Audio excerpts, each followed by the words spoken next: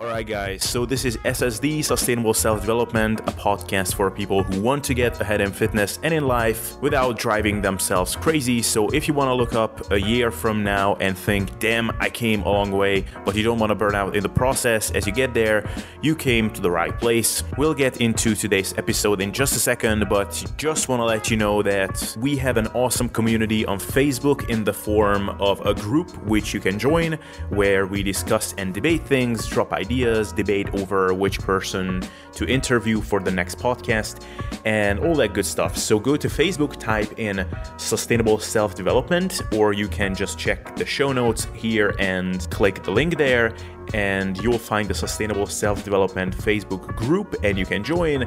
Also, not sure where you're listening to this right now, but this podcast is available on a variety of platforms: iTunes, SoundCloud, Podbeam, and YouTube. You can find it on all of these platforms if you just type in Sustainable Self-Development, because luckily nobody is weird enough to name themselves in such a way except me. So look me up on these places and follow the show by subscribing so that you don't miss future episodes. And with that, let's get into the show. All right, everybody, thank you for tuning in.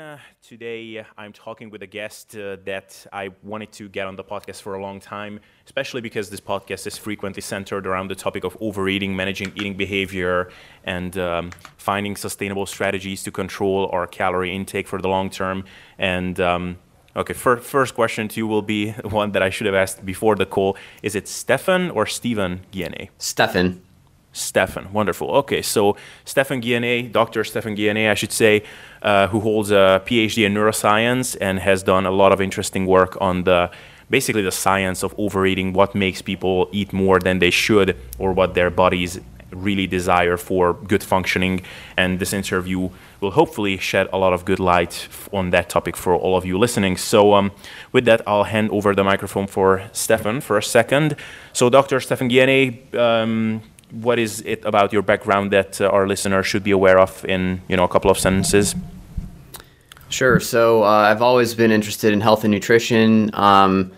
Essentially, getting a neuroscience degree was a way for me, and getting a neuroscience degree and using that to study eating behavior and obesity was a way for me to bring my professional interests in line with my personal interests.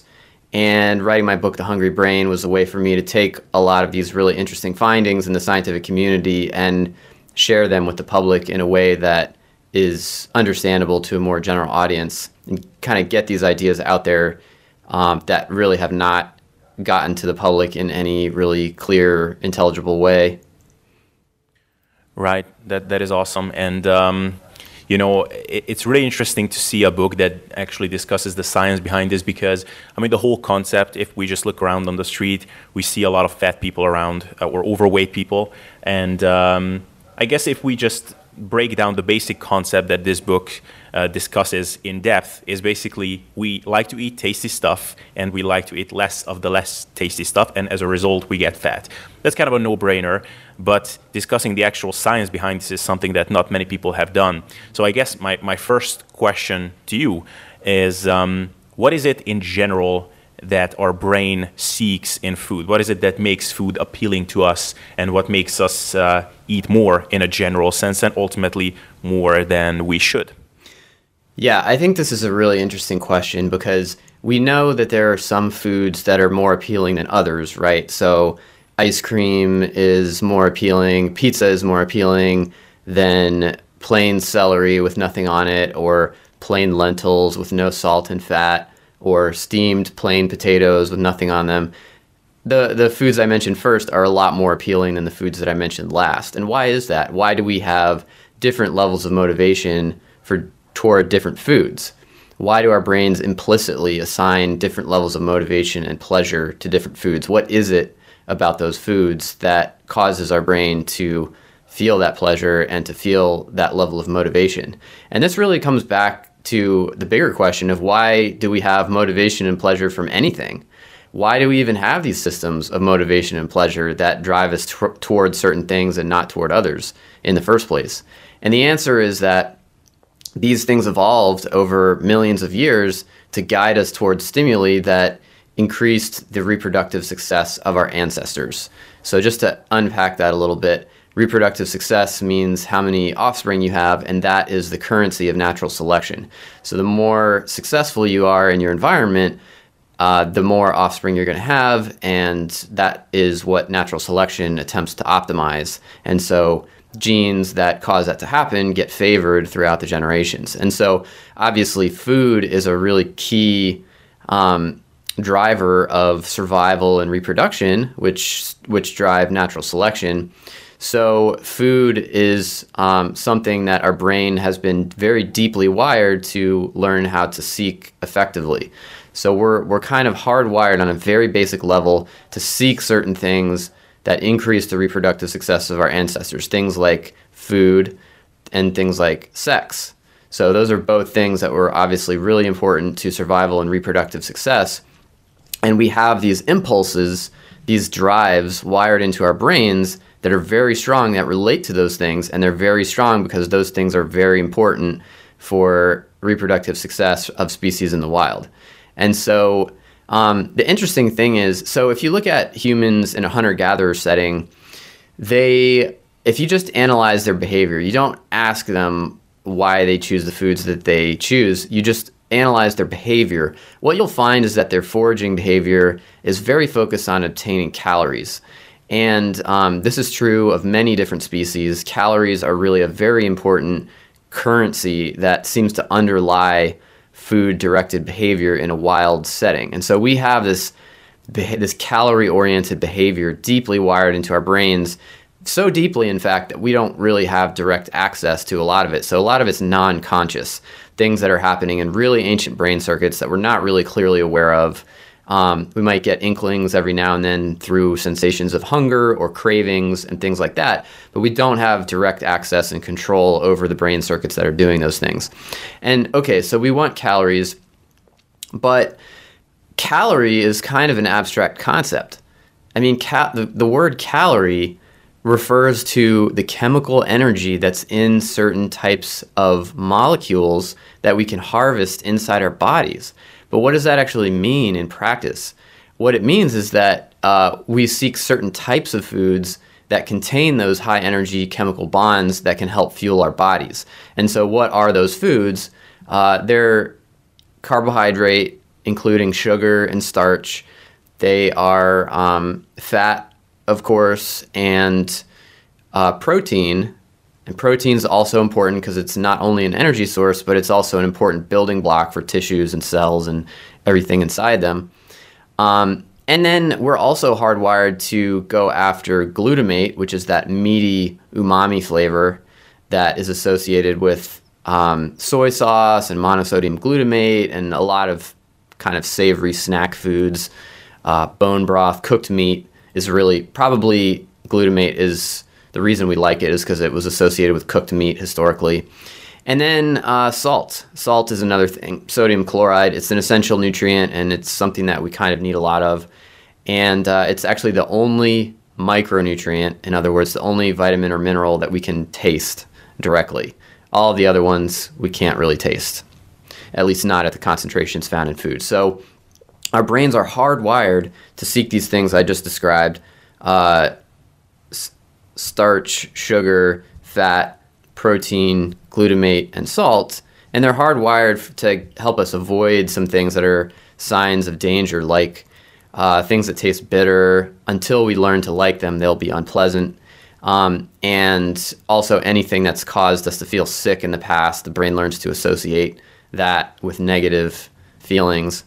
But conversely, these substances, the fat and the carbohydrate and the protein, when we eat foods that contain those chemicals, we have specific receptors in our gastrointestinal tract, particularly the upper small intestine, that detect those chemicals and send signals back up to the brain that inform the brain of what you just ate. So let's say you eat a slice of pizza, your brain gets all these signals coming up from the digestive tract that say, hey, this is a really concentrated source of starch and fat and salt and somewhat of protein.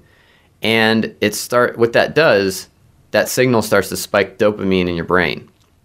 And dopamine is a motivator, it's a learning chemical that causes you to feel motivated when you're achieving goals that your brain is hardwired to make you want to achieve, like eating starch, eating fat, having sex.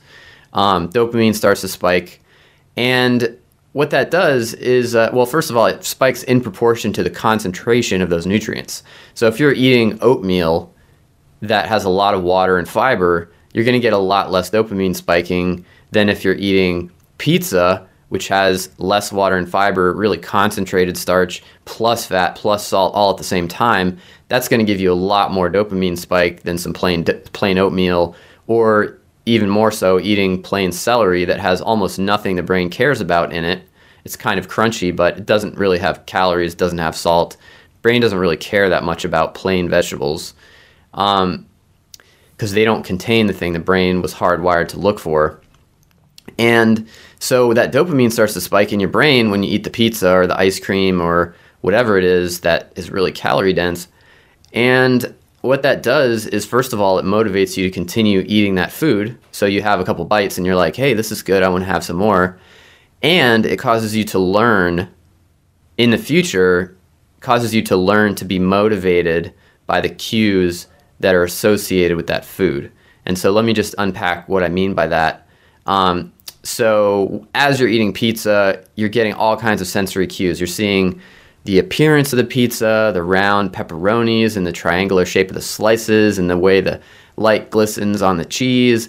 You're smelling the aromas, the meatiness and the cheesiness. You're seeing the box, the square box with the greasy stains on it. You're seeing the location you're in. Maybe you're in a pizza shop. You're seeing the brand of the pizza. You're seeing the people you're with and the situation you're with. And your brain remembers all that stuff on a non-conscious level. It stamps all that stuff into your brain as motivational cues.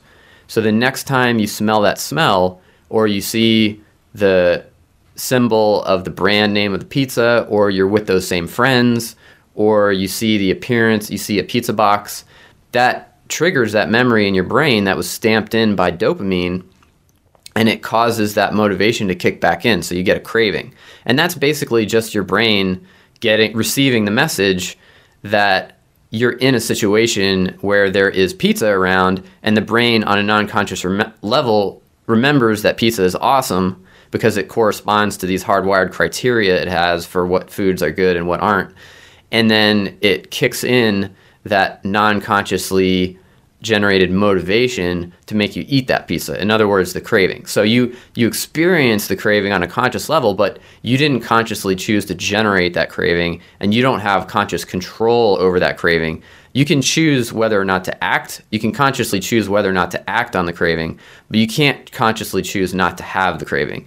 That is something that is welling up from non-conscious parts of your brain that are very old and that run on autopilot and that are doing all this stuff.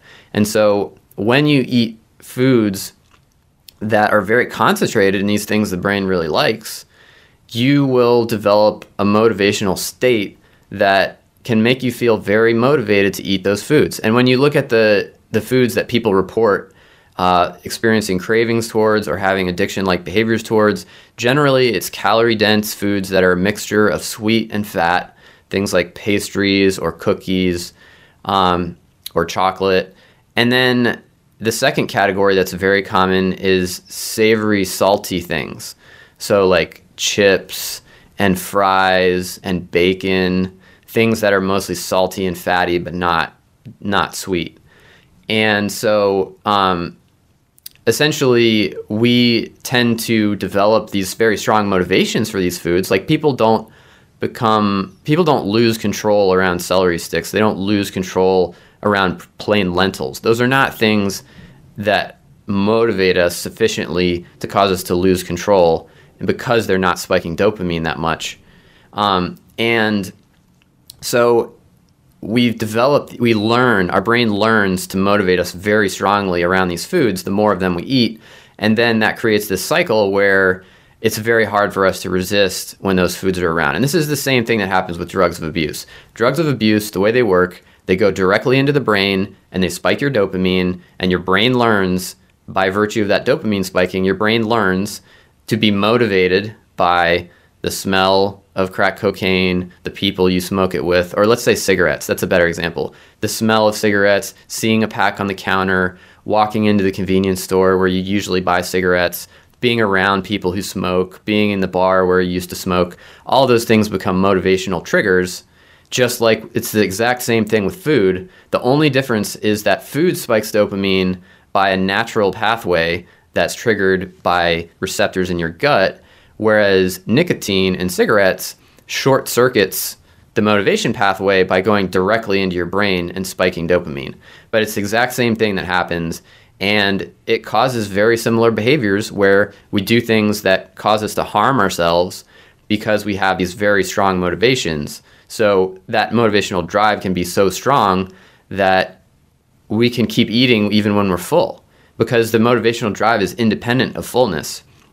So you can have a really big meal, and then the dessert menu comes out, and you say, hey, that banana split or that brownie sounds really great, because that's your motivation to get those desirable nutrients is overriding the fact that you already have enough energy.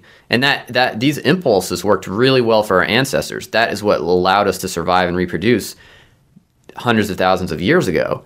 But today, we're already in an environment where we're kind of being pushed to eat too much, and that just adds to the problem.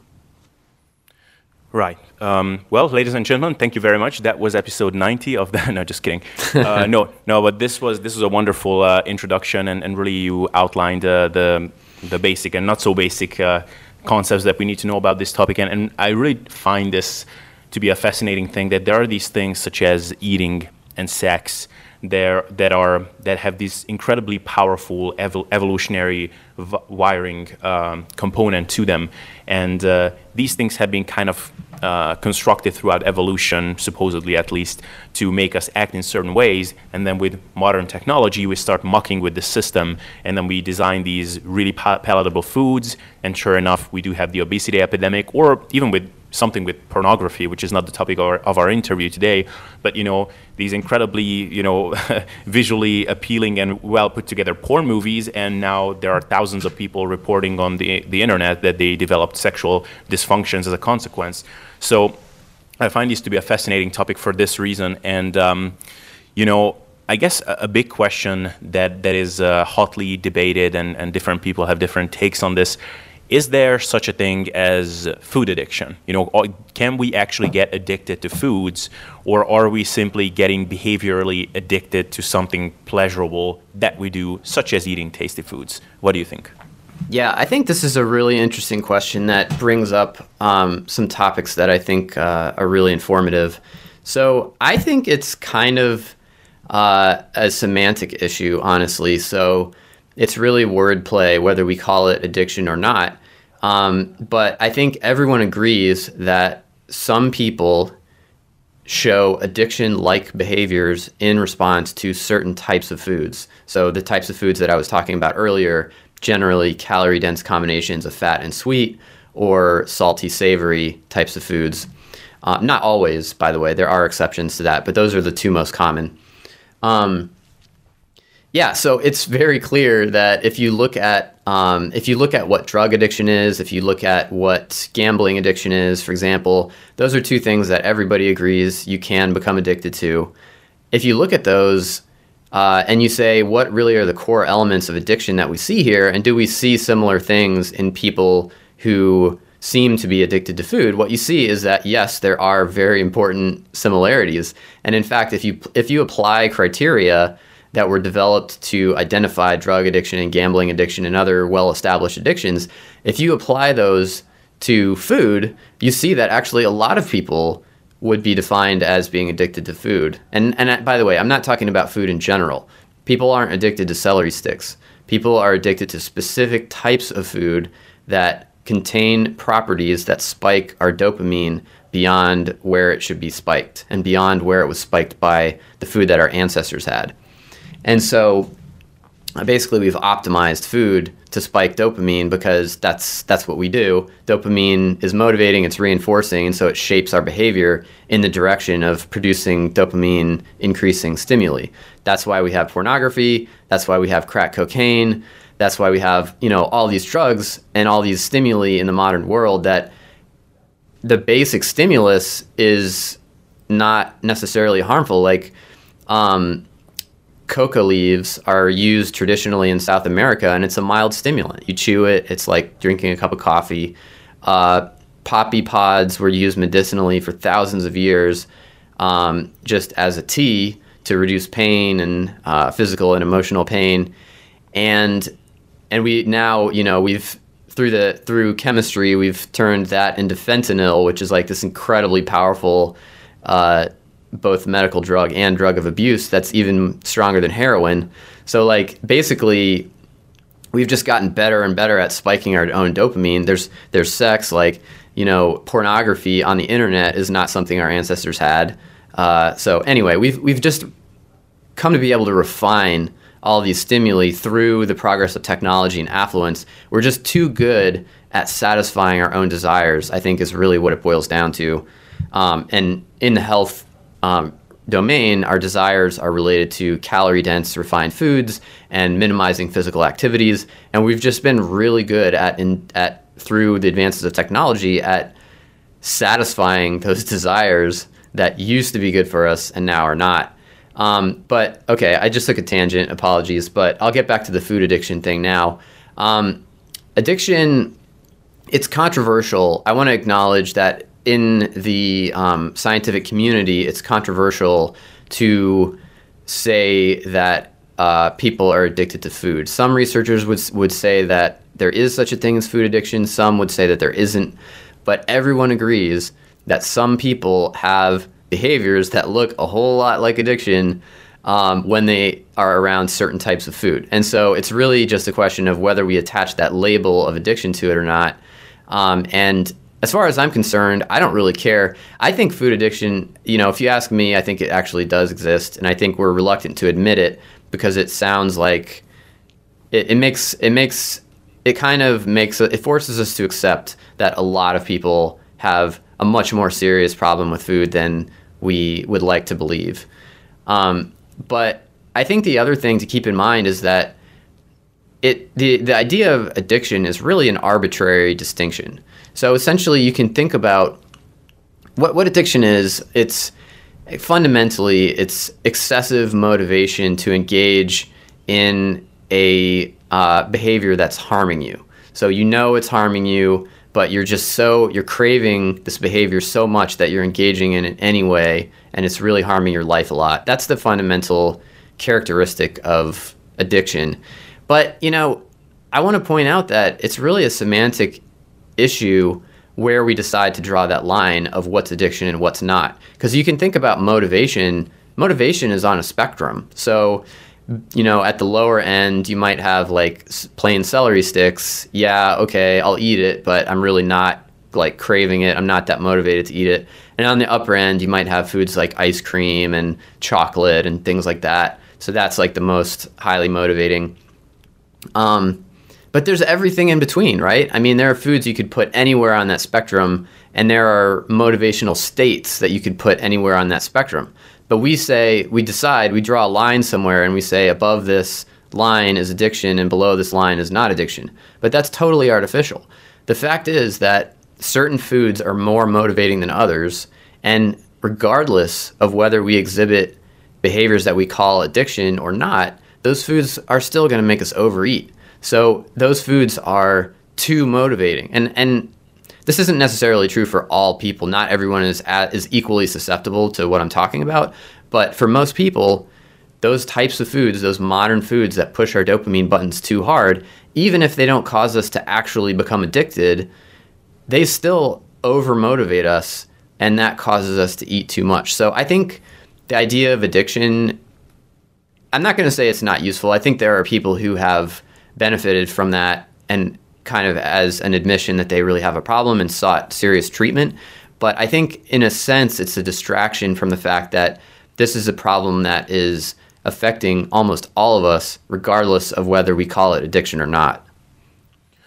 Yeah, and it's psychological addiction. So sure, certain addictions might not be as powerful as heroin addiction. So you may not be addicted to the point where your hands would be shaking and things of that nature.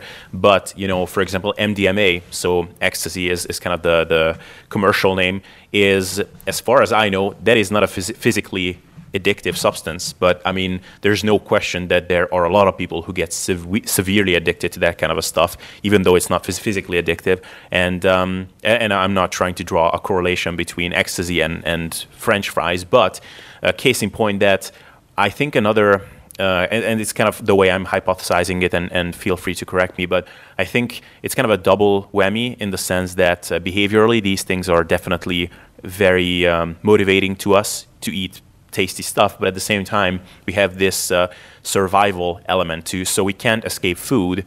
So food by itself is a very powerful physiological motivator to us to act in certain ways, and then we combine this with a very powerful kind of pleasure response that we get from these very tasty foods, and the combination of these is what creates this perfect storm for eating to the point of obesity at times. Do you think I'm on the right track here, or am I missing something?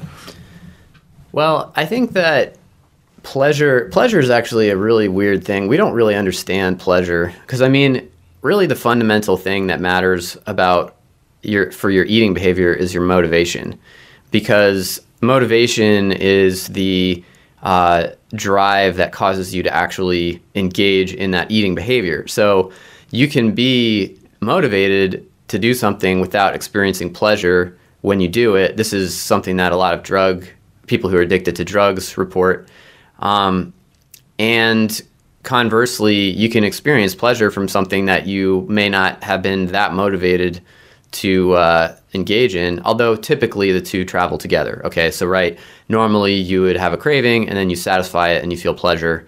But we don't really know what pleasure does, honestly.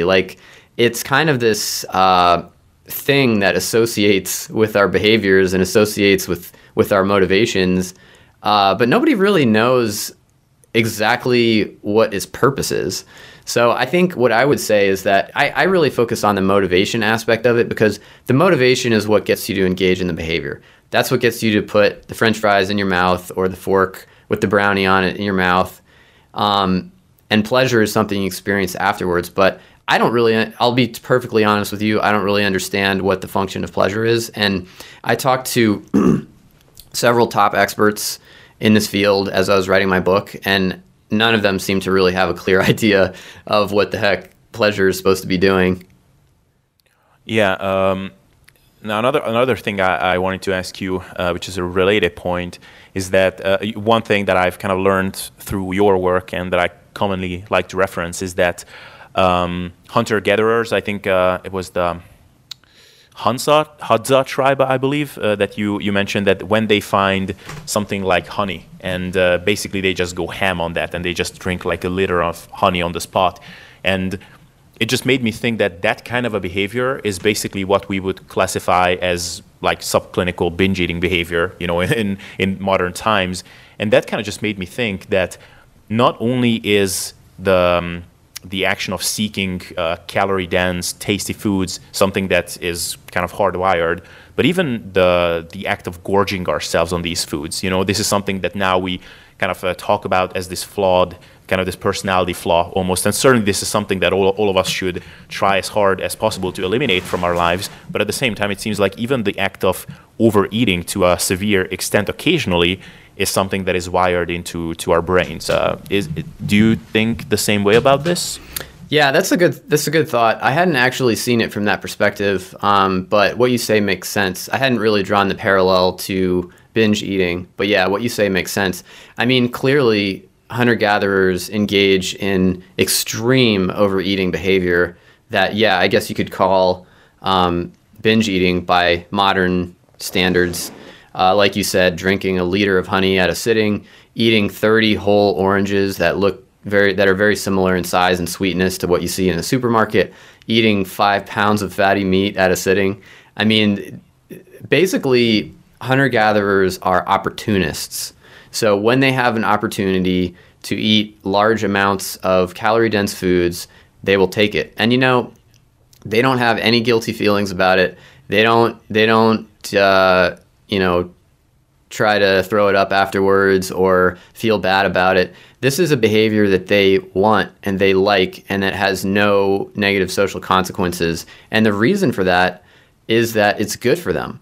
It is actually beneficial to hunter-gatherers to engage in gluttonous eating behavior like that. And the reason is that it's hard to get food in a hunter-gatherer environment. They have to work to get their food. I mean, we think about our lives. It's so easy to get food in our lives. We go to the grocery store and we fill up shopping baskets full of food, and then we go home and we eat it. There's tons of food in the fridge. We can just walk over to the fridge or the pantry and get food.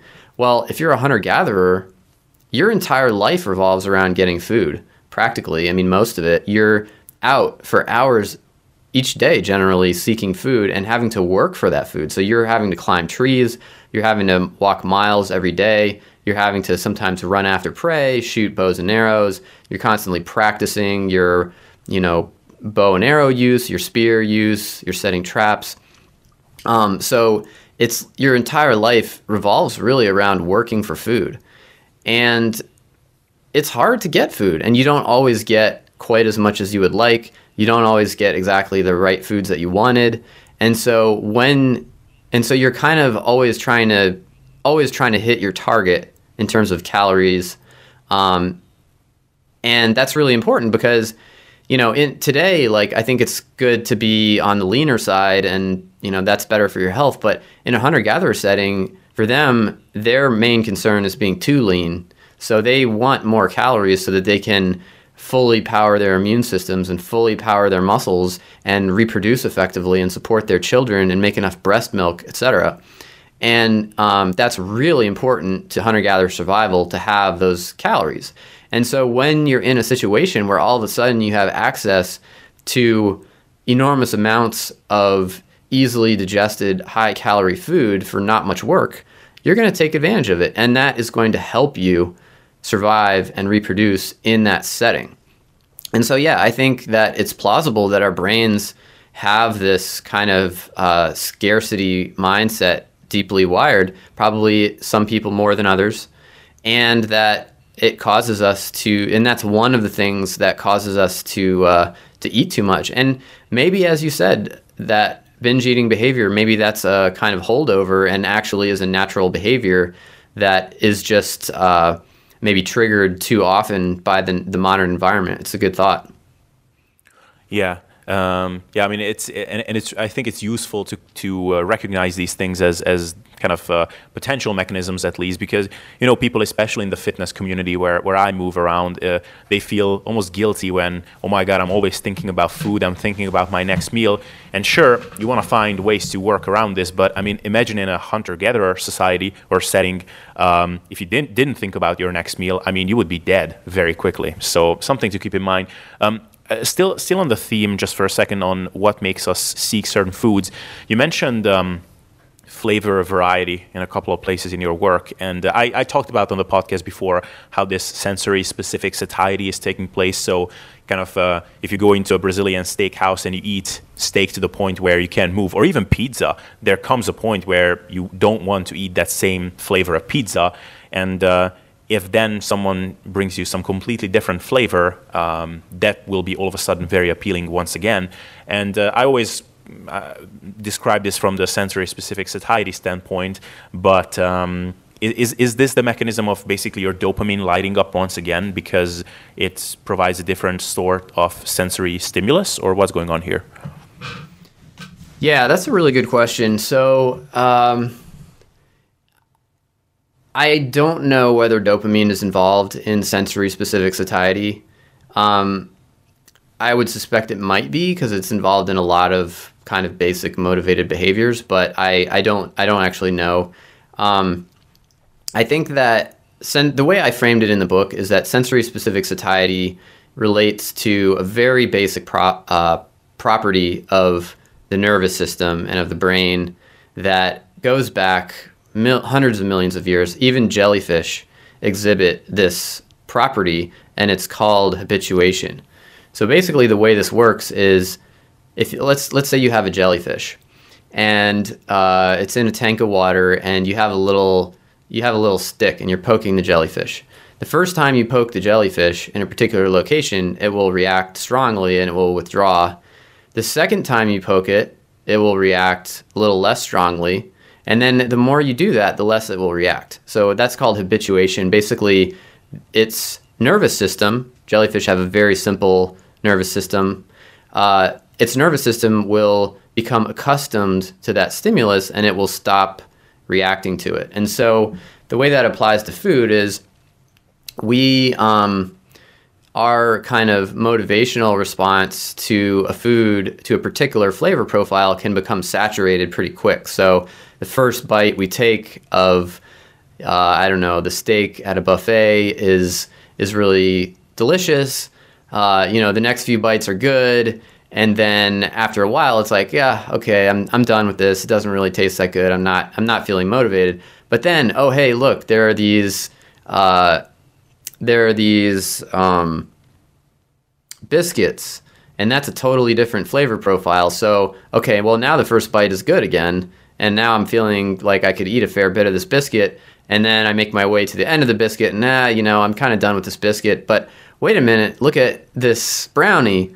So, you can, at a buffet, there's so many different flavor profiles that you can keep doing that, and you can become habituated to specific flavor profiles, but not be habituated to others.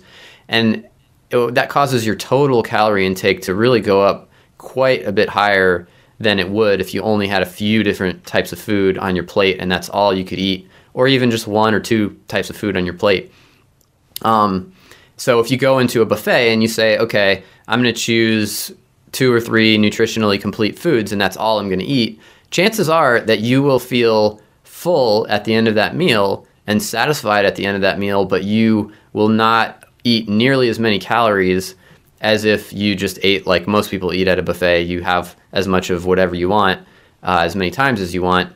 And this has been experimentally demonstrated a number of times. And so, yeah, I think this may relate to that very basic property of the nervous system called habituation. At least that's what researchers say. I don't know if dopamine is involved or not. Right. Yeah, very interesting nevertheless. And kind of a random point on this. I've been thinking about this. It's a completely random question, but I just can't really find a good answer. What do you think makes cheese so damn yummy? Like, it's really weird because anytime I'm eating cheese, I'm thinking about it like, why is this that I could eat like half a kilo, like 1,500 calories of this stuff in whatever 5 minutes? Whereas if I look at something like a fatty piece of steak, it's still tasty, but it's nowhere near that level of kind of sensory stimulus for me, even though macronutritionally and even composition-wise, I mean, it's saturated fat, it's some protein, it's pretty similar. What do you think makes cheese so yummy? And the reason I want to ask you is because it's pretty hard to Google around this topic because very quickly these, cheese activates the same receptors as heroin does, like that sort of things pop up very quickly. So what do you think about this? Yeah, so I'll just start by saying this in case people in the audience don't know, that basically anything that we like activates the same parts of the brain as heroin. That's what those brain regions evolved for, so it doesn't mean anything that something activates those brain regions. That just means your brain likes it. Okay, I've got one word for you that explains this, or it could explain it, and that word is water. So cheese is more calorie dense than steak because it contains a lot less water. Basically, the cheese making process is a process of extracting most of the water out of the dairy and concentrating the fat and most of the protein and adding salt to it. So suddenly you have this thing that's extremely calorie dense and very dense in salt too, more dense than a typical steak would be. So in other words, calories per gram, salt per gram is higher in cheese than it is in steak. And by the way, it's an individual thing, so I don't think 100% of people would necessarily feel the same way as you. We're all wired a little bit differently, and our brains value things a little bit differently. But I do think that most people would probably feel the same way as you, where eating cheese is more like smoking crack than eating a steak is. And I think it really boils down to that water. So on a dry weight basis, I think you're right that those two things are fairly similar. But if you include the fact that steak is 75% water and cheese, I don't know exactly what the percentage is, but it's a lot less water. I think that really explains why the dopamine release and why the motivational state is different between those two things. Yeah, that actually totally explains it then, and it makes a lot of sense when framed it that way. Now another thing I definitely wanted to ask you about is inter-individual differences, and we know that for example that some people have a higher degree of NEAT, so non-exercise thermogenesis. They just naturally move more, and thereby they are less likely to get obese. But I'm more interested and more intrigued by the differences behaviorally, and is especially people who are just coming up in the fitness game, for example, and they start looking around YouTubers. It's very apparent that one half of the YouTuber crowd, I would say the bigger one, is always putting out recipes on how to make foods more satiating with less calories and these high protein, low calorie fluffs and all those kinds of things. And the other half is always putting out these weight gainer and how to make these really high calorie shakes and everything, because those people have always the struggle of not being able to eat enough. And, everybody knows these people in the office, the, I forgot to eat type of people, the, oh my God, I just can't eat enough, I'm always starving away. So what do you think accounts for these behavioral differences? Is it the difference in appetite, or what the hell is going on here? Yeah, I think, again, this is a question that raises some really interesting scientific points. So just recently, there was a paper published that was the largest study ever published on the genetics of body fatness in humans. And this was a study type called genome-wide association study. These are a really big deal right now. And basically what they try to do is they scan throughout the entire genome, all of your genes and everything in between, and they try to see if there's any places in the human genome where differences tend to associate with differences in body mass index, suggesting, and body fatness basically, suggesting that those areas are influencing body fatness. And one of the things that's really interesting that I certainly wouldn't have predicted in advance, but is turning out to be the case, is that there are tons of different kinds of genes that affect body fatness. I mean, right now we have, I think, some 300 genes, roughly, off the top of my head. And we've only explained a fraction of the genetic contribution to body fatness differences. And so there are going to be thousands, if not more, genes or locations in the genome where variability explains differences in body fatness between people. And each one of those only has a really small impact. So they're tiny effects, but there's tons and tons of them. And we know, by the way, this is one of the reasons why I wrote a book that centers on the brain and body fatness and eating behavior, is because we know that those genes that are affecting body fatness are primarily affecting brain function. So the brain is really where it's at in terms of eating behavior and body fatness. There's multiple lines of evidence suggesting that, which is why I feel very privileged to have written the first book that really is a general audience book focusing on those mechanisms, those brain mechanisms. But the okay, so basically to drill down to answer your question more effectively, now that we have that background, it could be anything. So some of the genes are probably affecting, we know that some of the genes are affecting people's appetites. So some people require more food to feel full than others, and that's related to genetics.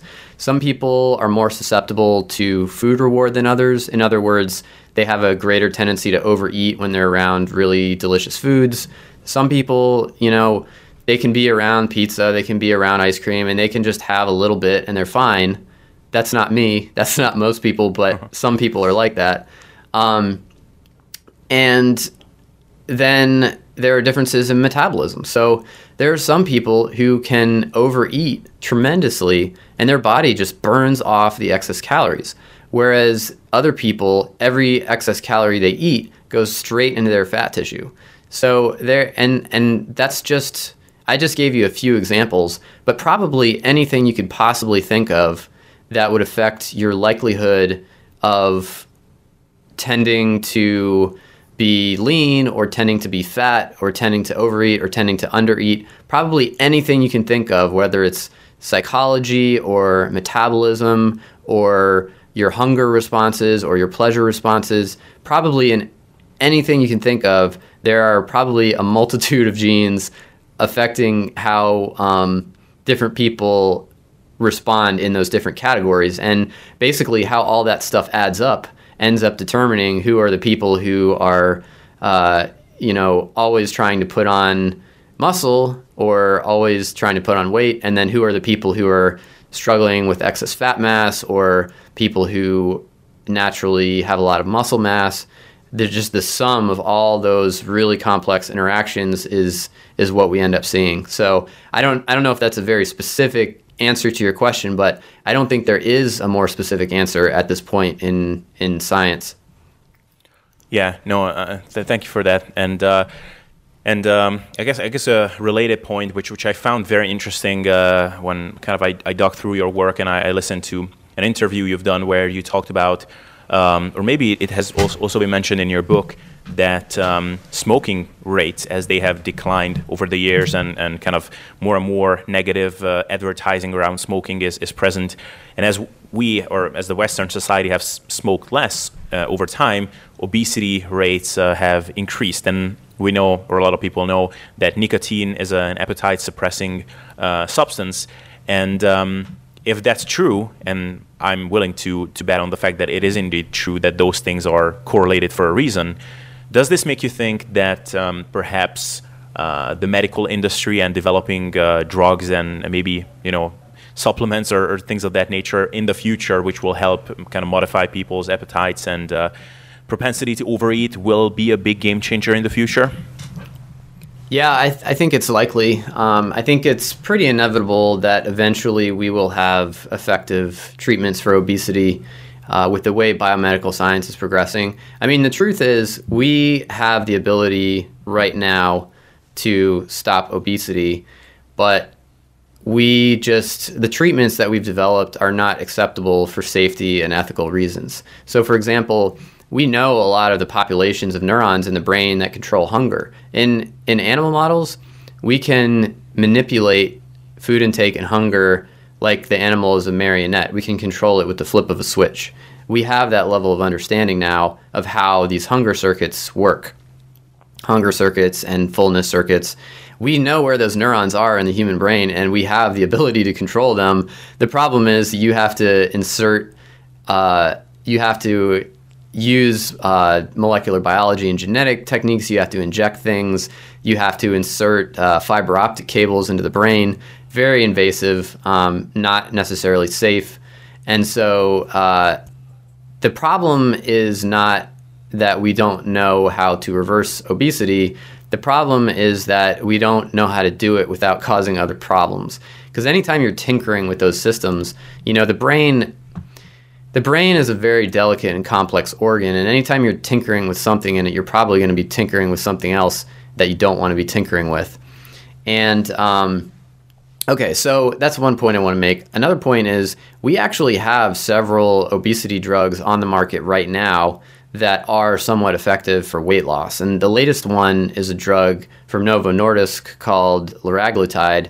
This is an injectable drug that is a synthetic version of the hormone GLP-1. That's a satiety hormone produced by the intestine when you eat food.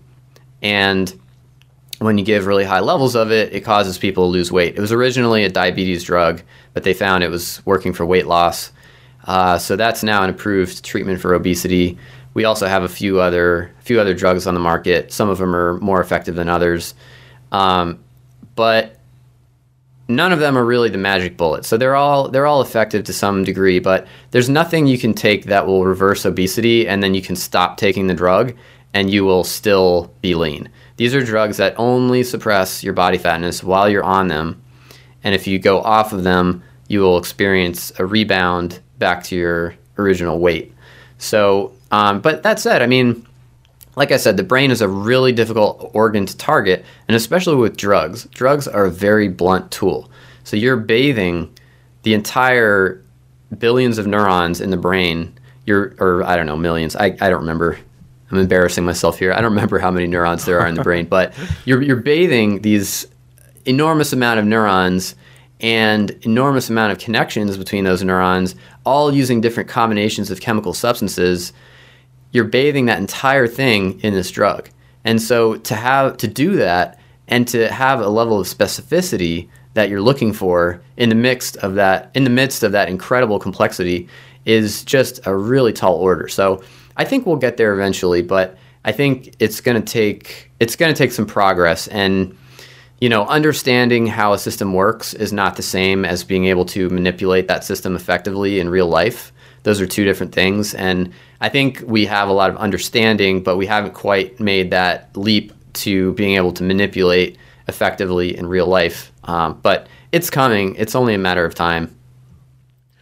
Right. That makes a lot of sense. And while those drugs are not available, I know that you made some recommendations in your book, and I'm fully aware that we are we're actually coming up on time. But maybe if you have a couple of minutes to just outline kind of the recommendations that you would give to people as to how to modify their food environment, and some simple but effective strategies to outsmarting the genes that make us fat. Yeah. So the kind of core principle that I advocate for in my book is that our eating behavior is being led astray by these ancient non-conscious brain circuits, some of which I described previously in this interview. And the idea that I advance is that if we want to regain a comfortable relationship with food and a sustainable body weight that we want, we have to address the activity of those non-conscious circuits instead of trying to impose behaviors on them using sheer willpower. Because we know that if you just tell people to eat less, to exert portion control, to count calories and eat fewer calories, most people are not able to do that effectively. It works for some people, but most people are not able to do that effectively. And the reason is that's not how we normally interact with food. Normally, we eat when we're hungry or when it's mealtime, and we stop eating when we're satisfied or when we're full. It's a very intuitive process. It's not a conscious, rational, willpower-based process. And that's how human beings normally interact with food. That's how all animals interact with food. And what we're essentially asking people to do is impose a level of conscious control on that. And we can impose conscious control. I mean, if you really don't want to eat, you can choose not to eat. You can ignore the cravings, you can ignore the hunger. We do have the ability to do that. But when you ask someone to do that every day, multiple times a day on an ongoing basis, it's like asking someone not to drink when they're thirsty. Yeah, you can do it for a little while, but it's going to wear you down. Those non-conscious motivational circuits are not designed to be ignored on a continual basis. Those are fail-safe mechanisms that are designed to keep you from doing stupid stuff like not eating enough in an ancestral environment of our distant ancestors. And so that's kind of the basic concept. So I'm not against counting calories. I say if it works for you, that's fine. But I just don't think it's the strategy that is going to work for most people. And I think there's a lot of scientific evidence backing that statement up. So there are a couple things you can do to address the activity of these non-conscious circuits in a way that will support your goals and help you have a good relationship with food without having to use willpower all the time. One of the ones that you mentioned that I think is really critical is controlling your food environment. So as I explained earlier, our motivational states, our cravings for foods are activated by sensory cues that signal the availability of those foods to the brain. And so if you see a food, if you smell it, that's going to trigger your craving. And so not exposing yourself to those stimuli is a really key thing you can do to make it easier for yourself and shift your eating behavior in a better direction. I mean, this is what people do when they're trying to quit smoking. They don't leave packs of cigarettes hanging around the house. They don't go to places where people are smoking. They don't go into the convenience store where they used to buy cigarettes, et cetera, et cetera. Those things trigger uncontrollable cravings that cause them to relapse and do things that they don't want to do. And so the same way with your food environment, what you need to do, or what I believe would be helpful for you to do if you're trying to manage your eating behavior and body weight, is to have a really clean food environment where there's little to no visual or smell cues in your house or in your workplace that are reminding your brain of food. So there's little food in your house and no food anywhere except in the kitchen or pantry, and any food that is visible out on the counter, anything that you can see without opening a door, is something healthy and that's not excessively tempting.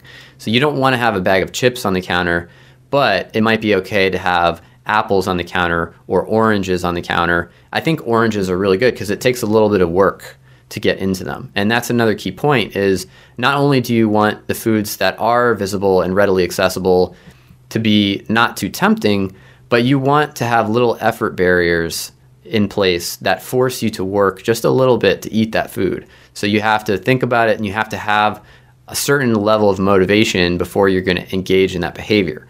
So an orange, for example, it's not hard to get into an orange, right? If you're hungry, you can peel an orange, it's no problem.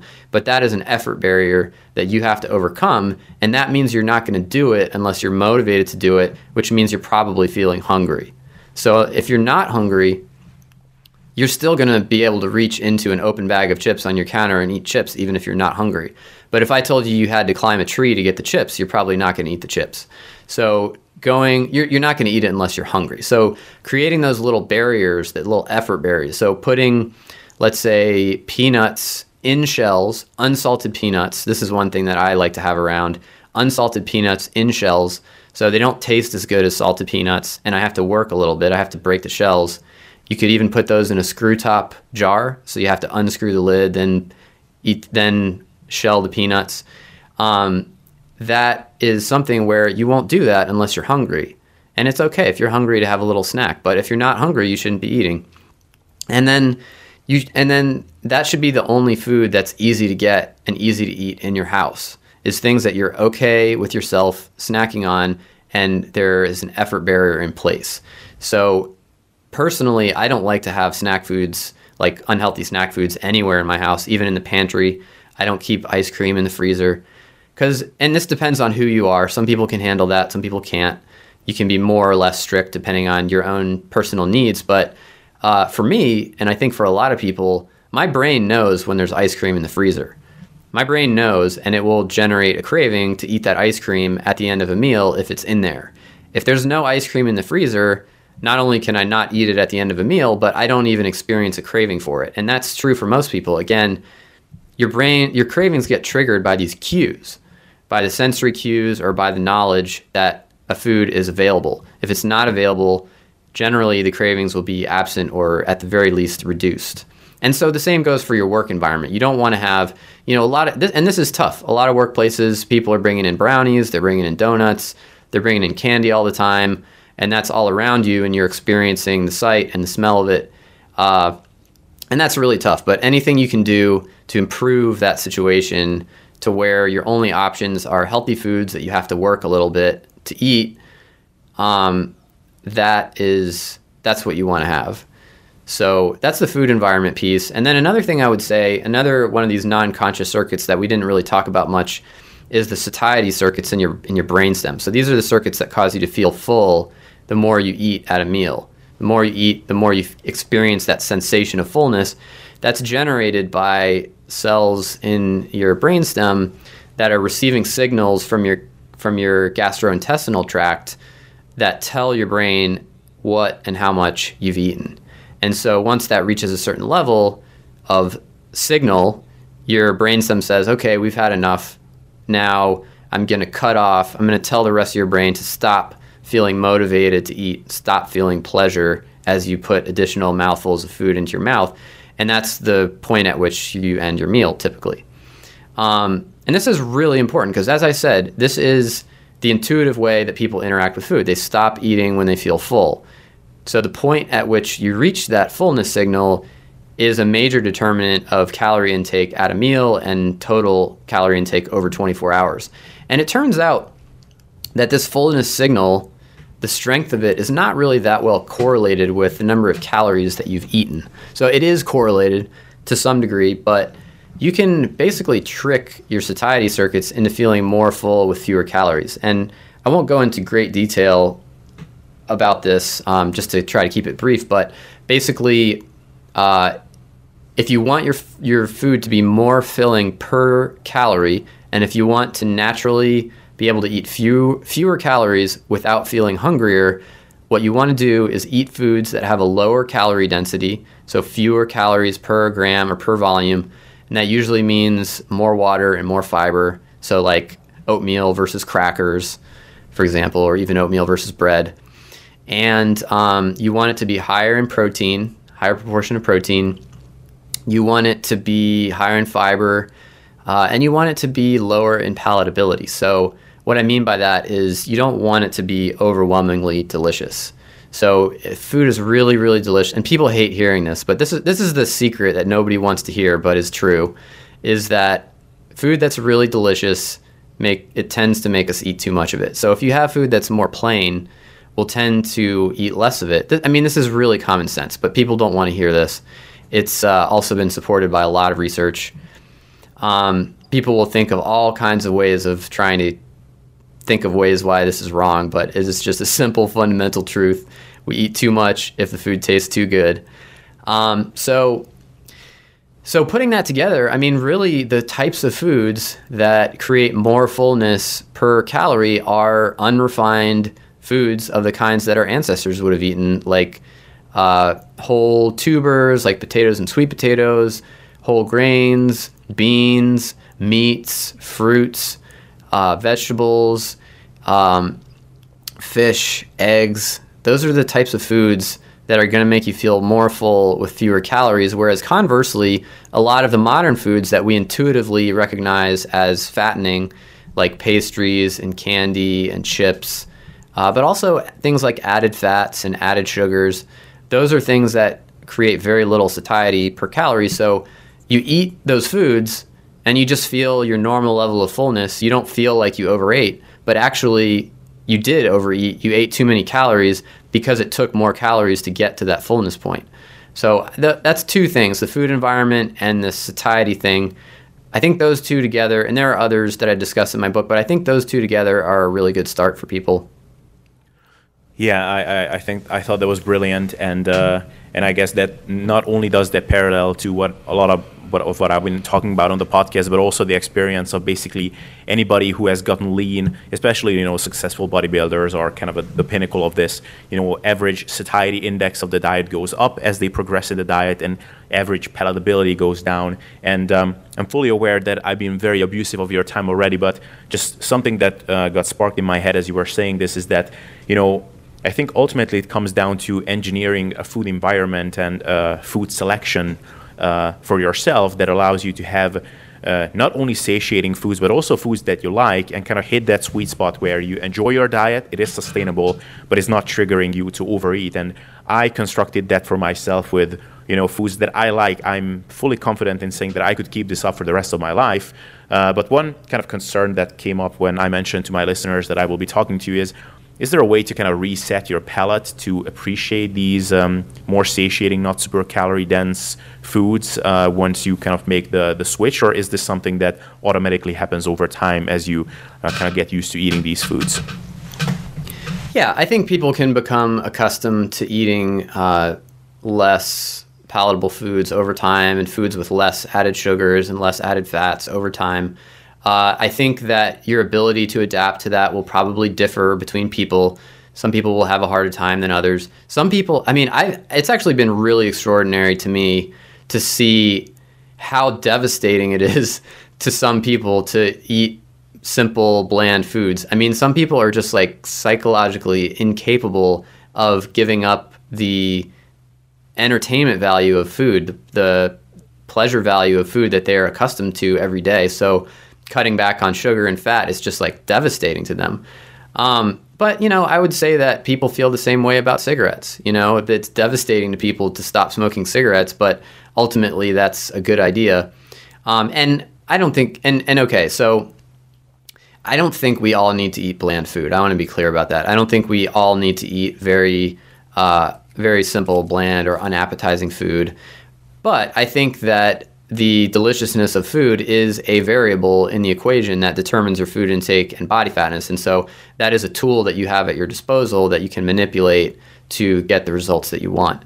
And so I think for most people, they're going to have to find their own balance. But I think for most people, that balance is going to involve eating less of or no of the most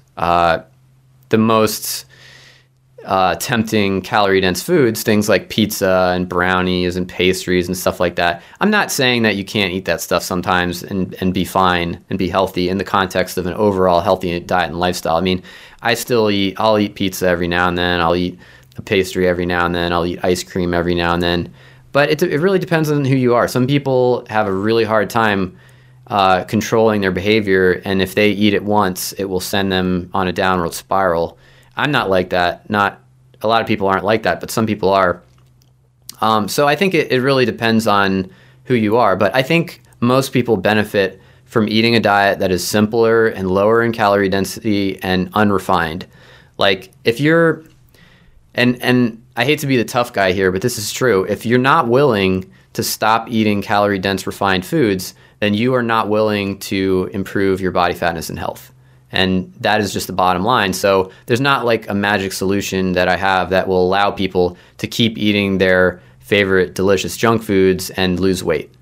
That is not something that exists. And so at some point you have to make decisions to eat a healthier diet, and that is going to involve leaving behind some appealing foods.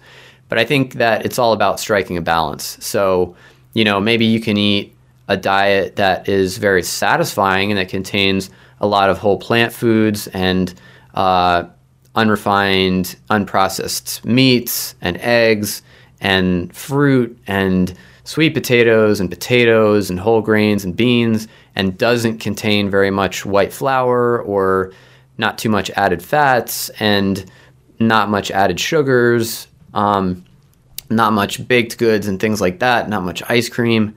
And I think that's a diet that can be very satisfying. I mean, you can use herbs and spices, you can use salt. I think that diet can be very satisfying. But yes, you are going to be cutting out some of these foods that really, really get the dopamine going, like pizza and Snickers bars and ice cream. You are going to cut those out, or at least you're going to reduce them quite a bit. And if you aren't willing to do that, then you aren't willing to improve your weight and health. But the brain does adapt over time. So if you look at, going back to the analogy of smoking, I think it's a good analogy whether or not we think eating behavior is addiction. People get used to not smoking. So at first, it's really hard to avoid cigarettes. I'm sure everybody listening knows someone who's quit smoking, or maybe they have. Initially, it's really hard to avoid smoking cigarettes. I mean, you have these really strong cravings, so strong that most people don't succeed on their first try, even though they really want to quit. And most people don't succeed on their several of their first tries. So they don't succeed several times because these cravings are so strong. But eventually people quit, and the cravings get smaller and smaller and smaller over time. And then a year after they quit, 2 years after they quit, it's like they could care less about cigarettes. Maybe they don't even like the smell anymore. It smells gross. And they can be around people who are smoking again. They can even have a pack of cigarettes laying on the counter, and they just don't want to use it. So I think the brain adapts over time. But I think so I think you can get used to a simpler, more unrefined diet. But I think ultimately, and you have to give yourself time for that process to occur. You have to do it for a few months and let your brain start to let go of those dopamine spiking foods that it was accustomed to. But you have to also remain vigilant, because you can relapse easily, and it depends on the person how much of a risk this is. But your brain is always ready to jump back onto the pizza and ice cream bandwagon. It's always ready to do that. And so if you put it in a situation where you're giving it those dopamine stimuli again too much, too often, then you can make life really difficult for yourself. Yeah, I think this was very, very well said. And it's not a value judgment necessarily on anybody. You're just outlining the science behind this and what the effective strategies are. And ultimately, you're just offering choices to people that they can make. And it's ultimately down to us which of these choices we want to make. And, one very important message of what you're saying, besides just outlining the satiety mechanisms behind all of this, it's also that succeeding is hard enough, but succeeding in a consistently negative environment is exceptionally hard. And on top of that, it's important for all of us to accept that there will be an element of this where we have to use our willpower. And like you said, it's something that a lot of us don't like to hear, that we will need to give certain things up. And at some point, we will have to show some restraint. But as you outlined, and a lot of what I like to talk about on the podcast, is that there are better and worse ways to use our willpower and to show this restraint that we ultimately have to show. So Stephan, this was an incredible conversation, and I really enjoyed this. I know that my listeners will as well. My last question to you is, what are the resources that you would like people to check out, and what new things you're working on that you would like to direct people to? Yeah, so I think the best place for people to learn more about my work is through my book, The Hungry Brain. That's really where I've laid out all my ideas in as clear and complete a format as I can. Not all of my ideas, but at least the ones that revolve around this topic. And I also write on my website, StephanGuyenet.com. You can also get to that via wholehealthsource.org in case you don't feel like spelling my name. And I'm also pretty active on Twitter. My Twitter handle is @WHSource. And it's pretty science heavy. I like to tweet and discuss about the latest studies, but I also have some stuff that's of interest to a more general audience. So yeah, that's how you can follow my work if you want to.